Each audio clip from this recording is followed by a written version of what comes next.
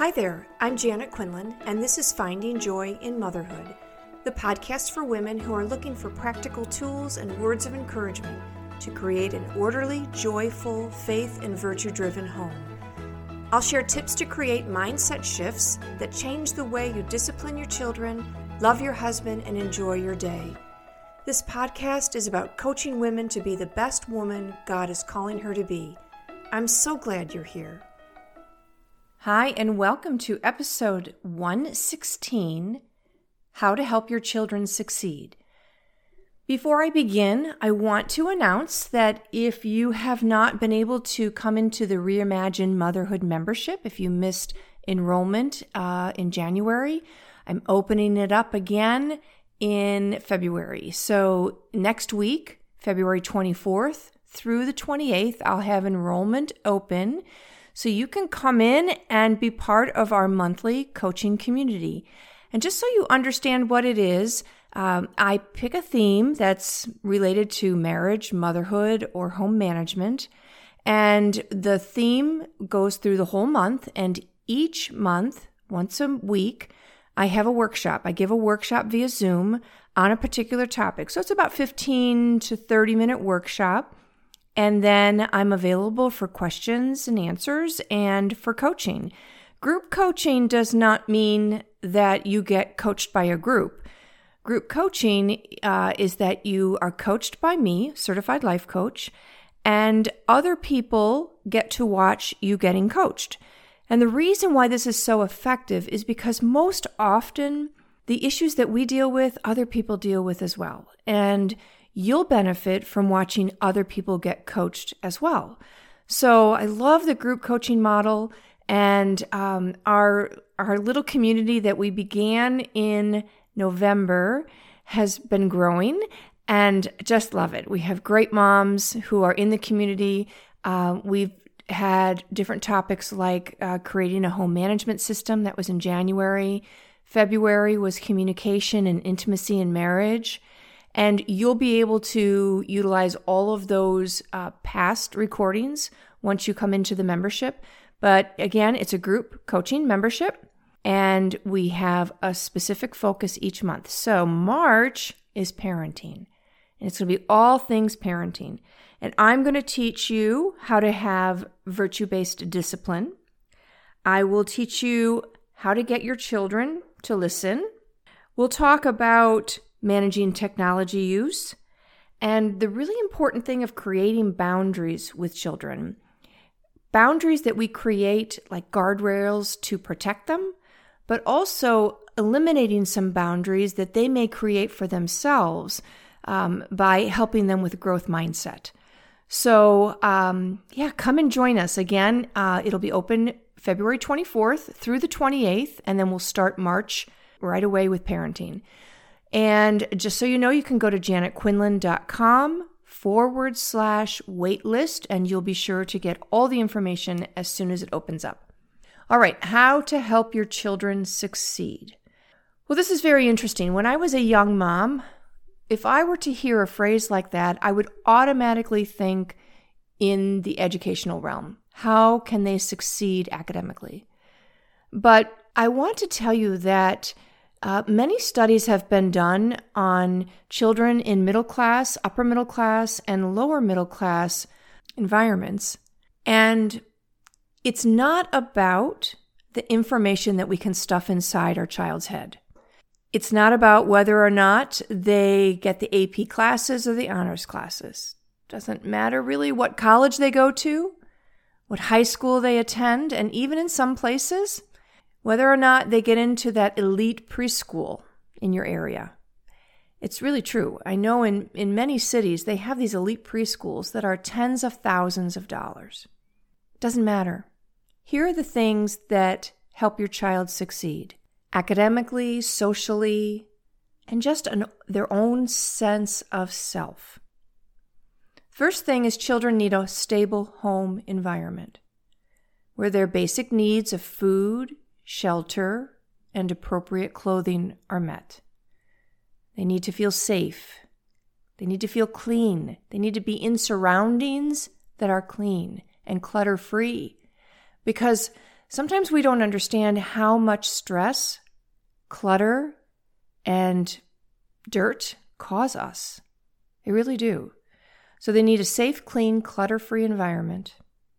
They need a stable home environment that has routines and schedules that put the guardrails on in their life. There's comfort in knowing what to expect. When we put routines and schedules in place, although we often find that we have to keep reminding the children of them, but when we put them in place, it actually reduces the stress of the home, which allows the children to develop their executive function skills. This is really critical. When children cannot make the decisions that they need to make in a split second, it's often because they are overwhelmed with stress of stuff moving around in their brain. Sometimes I wonder if that's why there's this huge spike in diagnosing children with ADHD, because they can't really process.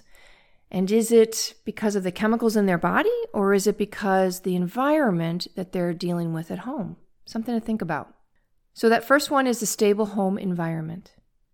The second thing that children need to succeed: connection with people who love them for who they are.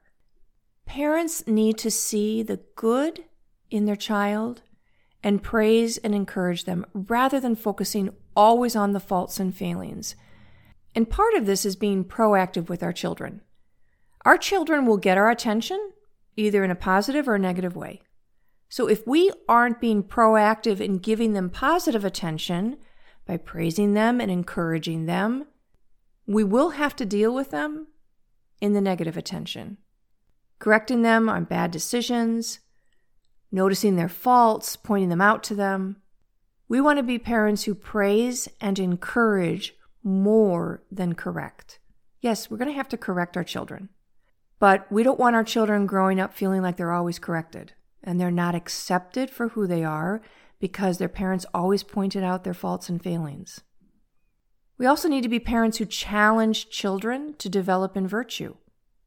And we do that by teaching our children to take responsibility for and completing their chores around the house. We teach orderliness. We teach patience when we help them deal with siblings who may not agree with them, or in times they don't get their way. We teach them to be patient when they don't get their way. We teach them generosity when we help them be generous in forgiving another, or in giving the benefit of the doubt to another, in not holding grudges. That's how we teach them to be generous.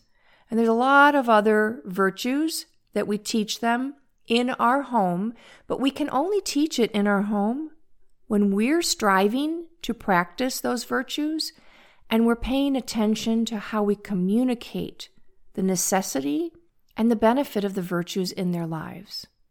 The third thing is to create boundaries. So when we're talking about boundaries with children, I like to say guardrails. Some people prefer boundaries, but really it's just having the space to have the children learn self-control, not just getting their own way, okay? It's guiding them in the right direction with the correct responses that will make them happy. When we create boundaries, we teach them interpersonal skills of respect, thoughtfulness, kindness, by the way they treat us and the way they treat the other children in the family. Again, through our connection, but within boundaries. Children should not be allowed to say, "I hate you," to their mother. That's a violation of a boundary, and we need to help our children understand what the boundaries are that will bring them to peace, happiness, self-control, and self-esteem. Our job is to help them to be courageous to try something new, to have a growth mindset, giving them the space to try new things and be there when they fail, helping them see that failure is just learning. It's not a judgment of themselves. We help them establish their thoughts and their emotional boundaries about everything and anything in their life, about kids at school who may bully them. We teach them how to have boundaries with those children, both physically, but also interiorly.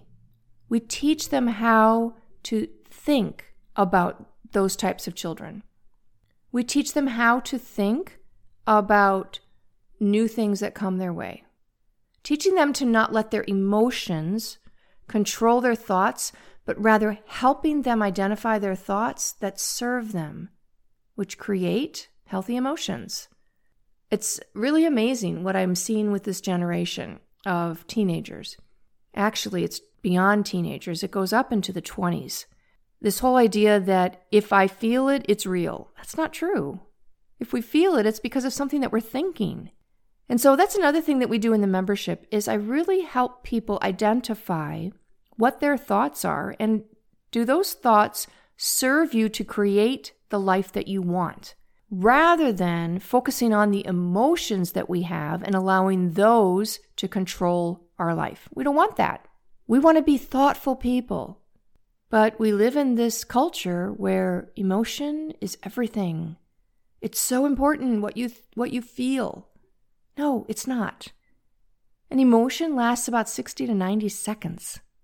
If we indulge it, it will last longer and longer and longer. But really, do we want to be a slave to our emotions? Do we want our children to be a slave to their emotions? No. We want to teach them to have self-imposed boundaries of my emotions do not control me. I'm going to think for myself. And it's not a skill that comes naturally. We need to teach them that. The fourth thing to help your children succeed is to have a home that's a learning environment where we expose them to the good, the true, and the beautiful, the classics, where we have good books, not Captain Underpants.